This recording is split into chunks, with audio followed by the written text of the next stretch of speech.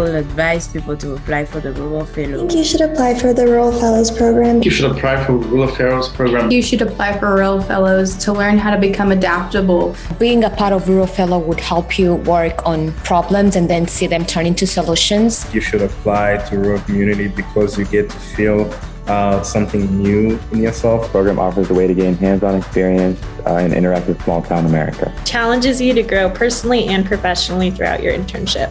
It's a great opportunity for you to become a great leader. There you will be able to learn about yourself, your interests, your strengths. You're going to get connections with people who are going to help you grow professionally. You should apply for referrals because it's going to give you an opportunity to give back to the community.